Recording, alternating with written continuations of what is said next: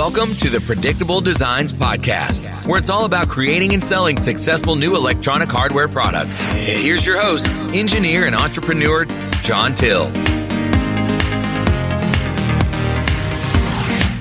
Welcome to the Predictable Designs Podcast, where we discuss all things related to developing, manufacturing, marketing, and selling successful new electronic hardware products. I'm your host, John Till. In today's podcast, we're going to be looking at 6 different product development strategies. Which strategy is going to be best for you is going to depend on what skills that you already have, how much money you have to spend, how complex is your product, and how fast you need to get it to market. So today's podcast episode is actually coming from a course inside the Hardware Academy that's a roadmap course that walks you through every step from idea to manufacturing. So this is just one small part of that course where I discuss different product development strategies. So that's what I'm sharing with you today, and I hope you enjoy it. So the first option kind of is the simplest to start with, at least to explain, and that's to design the entire product yourself. For most engineers and most products, this is not really feasible to do entirely on your own and you being the only person that does everything. There's just a huge amount of variety of technical skills required to fully develop a product. And if this was a larger tech company, they would never assign just one engineer to develop a product like this. They would assign a team of various specializations to develop the product. So developing a hardware product is going to require that you have a really solid understanding of electronics design. And that's not just using Arduino or development kits, but actually designing the custom printed circuit board. You're also going to have to know how to program with both the firmware, so the code that runs on your device itself, and then also if you have a mobile application that you want programmed, you're going to have to know how to do that well. And those are, even though they're both programming, they're drastically different types of programming. So you may be good at one, but not necessarily the other. You're also going to need to know how to do mechanical or industrial design. So at the very least, your product is going to have a plastic enclosure that you're going to have to design, create a 3D model for it, and get that ready for mass production using injection molding technology. So, and then you have all the manufacturing technical challenges themselves. Like I just mentioned, getting injection molding set up and getting manufacturing set up in general is sort of a specialized field of engineering. A lot of engineers will have experience with development, but not necessarily manufacturing. So to have experience with electronics design, programming firmware, programming mobile apps, doing the industrial design, and designing the product for manufacturing, that's a lot to take on for one engineer. And this becomes even truer the more complex the product. So this could be a viable option if you're an engineer and you have a wide variety of skills, or if you're really adaptable and can learn these skills, and you have a product that isn't overly complex. This is pretty much the route that I had taken for my own product, was to design it myself. And this required, the main area where I was lacking knowledge was in the industrial mechanical design. So I ended up teaching myself how to do the mechanical design, create the 3D model, design it for manufacturing. So that was a real good strategy for my product, which was really a very simple product compared to a lot of the products that I see members developing. So this can be, typically you have to combine this development strategy with other ones. So you may be able to do one part of this, but not necessarily all of it. Or you may be able to do a little bit of each, but then you want to bring on an expert or specialist in those areas to help you or to check your work. The next development strategy that we're going to look at is for you to design only the early prototype yourself. So the goal of this strategy is for you to develop the product just far enough that you can have a prototype that's of sufficient quality to get outside investors interested in your product. And what this allows you to do is it allows you to bring your product to market without you having to do all of the development yourself or to fund all of the development yourself. Instead, you can just focus on the initial parts of the development. And then once you get it far enough along, then you can use that to seek outside funding. And then with that funding, you could hire professional engineers to go through and clean up the design and get it production ready.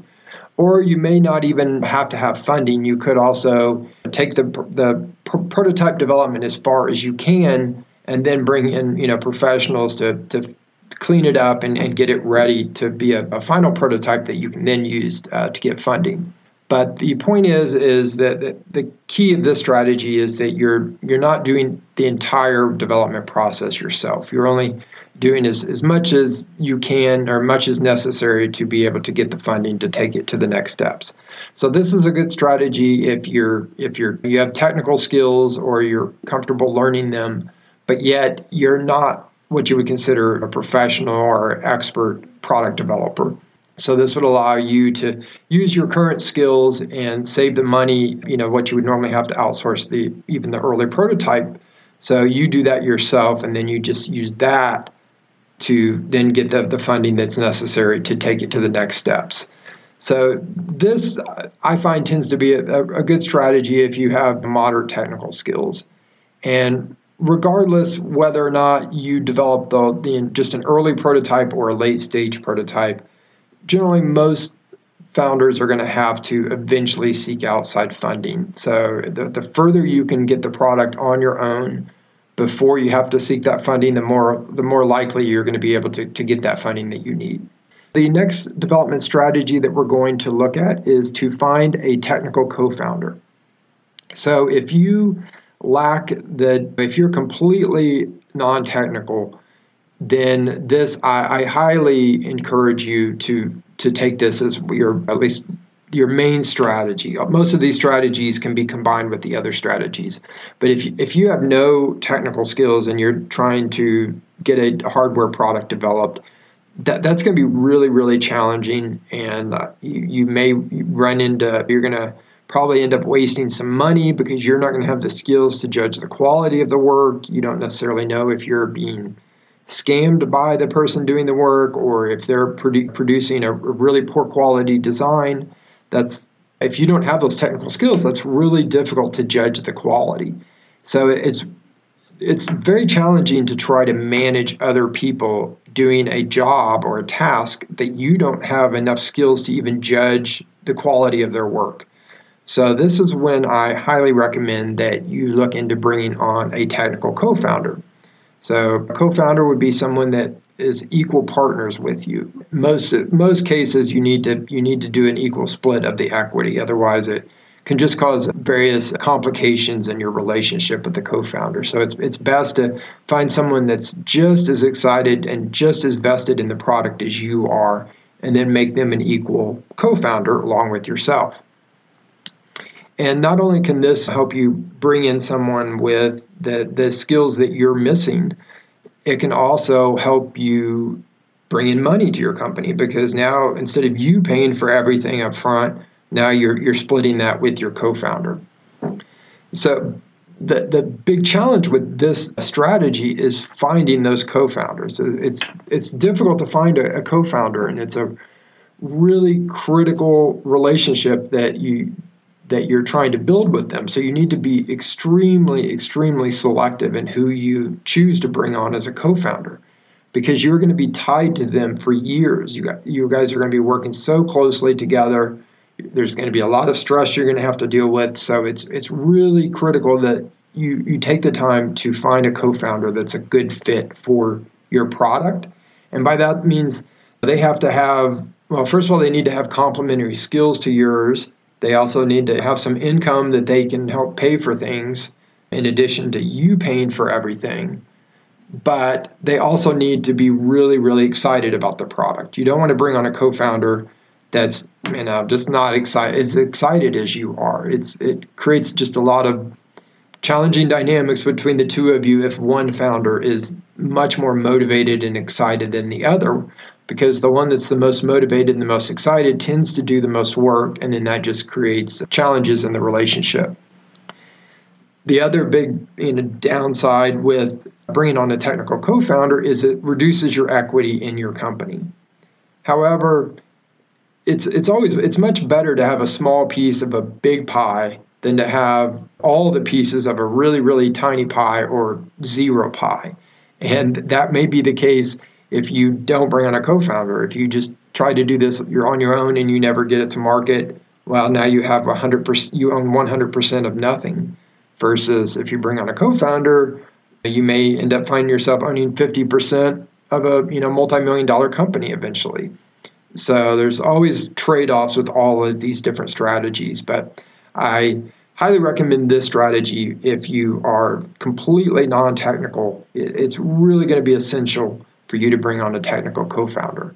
And if you happen to be highly technical, then a co-founder can still be a good fit for their expertise in marketing or sales or something. I'm not going to get into that in this lesson, but the point is the same, is to bring on a co-founder that has complementary skills to your own. The next development strategy that we're looking at is hiring freelance engineers through potentially a website like Upwork.com or Guru.com or just referral-based. But a freelance engineer is typically just a solo engineer that works on his own, and you're going to pay them typically an hourly rate, but also in some cases you may be able to strike a deal where you pay them on a per milestone basis. But like all of these strategies, there are some challenges with hiring freelance engineers. First of all, as I had mentioned in the first strategy, is few engineers have all of the skills required to develop a product to bring to market.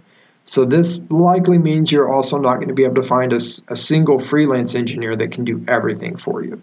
So this ends up meaning that you will most likely have to hire multiple engineers with various specialties. And then what happens in that case is now you're managing a team of engineers and you have to make sure all the pieces fit together. So the hardware has to work with the firmware, and the firmware has to work with the mobile app, and the printed circuit board has to fit in the enclosure. So you may be working with 3 to 4 or 5 engineers, and if you don't have the technical expertise, it's really challenging to manage all of those engineers because you're going to be the one that has to solve any problems that that are caused by like the interaction between the two engineering specialties. For instance, if you're all of a sudden your printed circuit board you find is too big to fit in your enclosure, well, then you may run into a case where the electrical engineer is blaming it on the mechanical engineer. Well, I made the board the right size, he made the enclosure too small, and then the mechanical engineer may say just the opposite and blame the electrical engineer. Or especially with hardware and software, it gets really challenging to manage a whole bunch of different freelancers, especially if they're spread out around the globe. It becomes very, very challenging to manage all of that. So that's the biggest complication with freelance engineers. The biggest advantage is if you don't have the technical skills, this tends to be the cheapest and the easiest option is to hire a freelance engineer to do that work for you. But it's not typically something I would recommend if you're completely non-technical, because you're going to have some technical skills to manage these. You do have the option if you could hire just a general consultant to help you manage the various engineers. So you hire a bunch of contract engineers, then you have one consultant who helps you manage those engineers. So that can be one option, but it's still opening up for the possibility of a whole lot of issues. So hiring the freelance engineer route is typically only a feasible option if you have at least some project management background or you feel comfortable managing a team of engineers. You don't have to necessarily know how to do everything that they're doing, but you need to have the skills to be able to judge what they're doing and to solve any problems when the different pieces have to come together. You're the person that will be responsible for the final product, so you have to have all these different parts come together and work together to create the final product, and you're going to be the one responsible for that. So that's the big challenge with freelance engineers. The big a positive with freelance engineers, like it's one of the cheapest ways to develop a product if you don't have the skills to do it yourself. So the fifth option we're going to look at for developing your product is to hire a full design firm. So a design firm, unlike freelancers where you're hiring individual people, and most likely multiple individual people, and then you have to manage and make sure everything comes together. With a firm, all of the engineers already work together, typically in the same building, but not always. They may be remote teams, but the point is all the engineers already work together, and the firm itself will manage the entire project and manage all of those engineers. So you don't have to be responsible for making sure that the hardware works with the firmware, works with the mobile app. The firm itself will take care of that as part of the project management. So this can be, if you lack the skills to manage a team of engineers, then a design firm can be one of probably your safest option for getting your product developed. But the big downside with the development firm is it's the most expensive route to develop a new product as well, especially if you try to hire like a large U.S. or North American-based development firm. Typically, you may be looking at very minimum of $100,000 to develop your product. So that's typically not viable for most startups. But there are smaller firms that's potentially made up. A lot of them could be just various freelancers that ended up working together, and now they work together and have a small firm. So they don't have the overhead of a large firm with dozens and dozens of engineers and big office building, but it's just a few freelance engineers with various specialties that have come together and work together. So if you can find that can be a really good option that's kind of in between. It's not going to be quite as hands-off for you as a full design firm would be, but it's kind of a nice mix between going the freelance route or hiring the full design firm. So in addition to the cost, the other major problem with hiring a full design firm to develop your product is you're kind of removing yourself from the product development phase to some extent.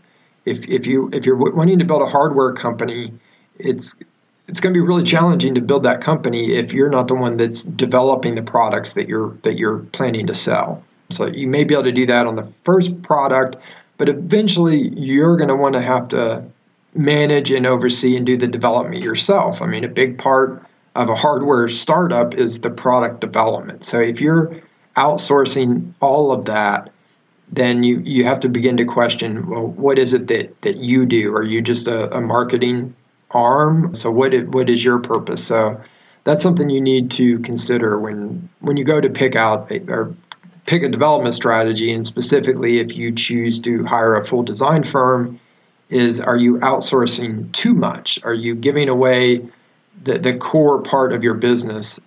That's gonna raise problems down the road, especially if you try to seek outside funding. A lot of investors are going to be really skeptical that you're wanting to outsource everything about development. So keep that in mind. It's typically not a good strategy to think that you create a spec and then you give it to a firm and say, okay, you go develop this and just let me know in 6 months when it's ready. If you're going to go the design firm route, then you need to be heavily involved, communicating with them, understanding the design decisions and the design trade-offs that they're making, because they don't understand your market. They're just engineers. They're going to make most of their decisions based on engineering criteria and not marketing criteria or business criteria. So just keep that in mind if you do decide to go the route of hiring a full design firm. The final development strategy that we're going to look at is to partner with a manufacturer. So one option is if you can find an existing manufacturer that is already producing products that are similar to yours, then instead of you redoing everything that they've already developed plus incorporating your new features, a lot of times it can make a lot more sense if you strike a partnership with them so you can take one of their products and either you modify it, or more likely they would have their development team to modify one of their existing designs to meet the criteria that you need for your product.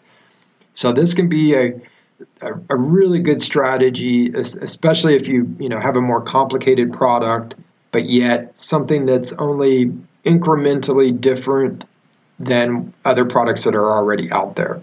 So, or especially if the product is really complex, you may be able to partner with a manufacturer to only they take care of reusing one of their products for part of it. Let's say you have a remote control car. Well, and you have, I don't know, let's say it's got Wi-Fi and some special electronics that may differentiate it from other remote control cars. Well, there's not a whole lot of point in most cases for you to develop the entire car itself, the plastic and the wheels and the axles and all the different plastic pieces, because that's really complicated and really expensive. But what you may be able to do is to strike a deal with the car manufacturers so that you use the body of one of their cars, but then they incorporate your custom electronics into it. So this can be a good strategy that allows you to not have to start from scratch, that you can just build off of what someone else has already developed. And for this, I would recommend that you go to Alibaba.com and just search for your product or products similar to yours, and then just reach out to them. One thing you'll find is that most Chinese manufacturers are very flexible in regards to working with you or customizing one of their products for your particular application. Of course, you have to approach them as a serious business. This will take some time commitment on them. So don't just reach out to them as Joe Schmo with a Yahoo email address. You need to present yourself as a business, which is almost always the case when reaching out to anyone to help you or for any service. I recommend that you reach out to them as a business and not just a person. You'll get a much higher response rate, and companies will be much more willing to work with you. The downside to this strategy is finding the right manufacturer can be challenging. And you also have to question who will own the intellectual property. If they do the development work, then they may want to own the intellectual property, so that can create complications. They may want a total exclusive manufacturing agreement, and it could be that they require that you manufacture the product only with them for a certain number of years, and that could lock you in. If they end up performing badly, then you're locked in with this manufacturer and you don't have any way to get out of it. So those are the trade-offs that you have to consider when partnering with a manufacturer. But if your product is just an incremental improvement to an existing product, or a big portion of yours is based on an existing product, then this is a strategy that I highly recommend that you pursue. So those are the 6 strategies for developing your product, and it's not always going to be only one of these 6 strategies. A lot of times you'll have to mix and match different parts. Like with the partner with the manufacturer, you may do that for, like I said, for the remote control car enclosure.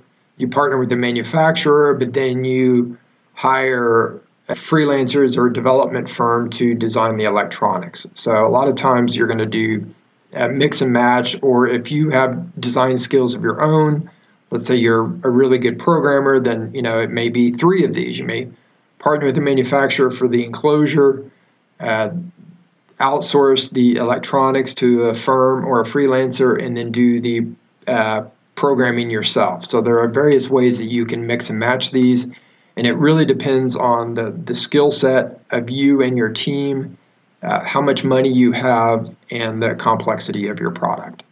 That's it for today. Be sure to tune in next week for another episode of the Predictable Designs Podcast. If you've enjoyed this podcast, then definitely check out thehardwareacademy.com, where you can get support from myself and other experts to help you successfully get your product developed and on the market. We have experts in electronics design, enclosure design, prototyping, certifications, manufacturing, marketing, startups, and sales. You even get private one-on-one consulting directly with me. The Hardware Academy also includes a highly active and incredibly helpful community of other hardware hardware entrepreneurs with a wide range of experience and skills. No longer do you have to go at it all alone. Now you have a community of experts on your team. You'll also get regular in-depth training courses, workshops, product teardowns, and resources to help you succeed with your product. Finally, you get access to my list of recommended developers, suppliers, and manufacturers. Check out the Hardware Academy today at thehardwareacademy.com.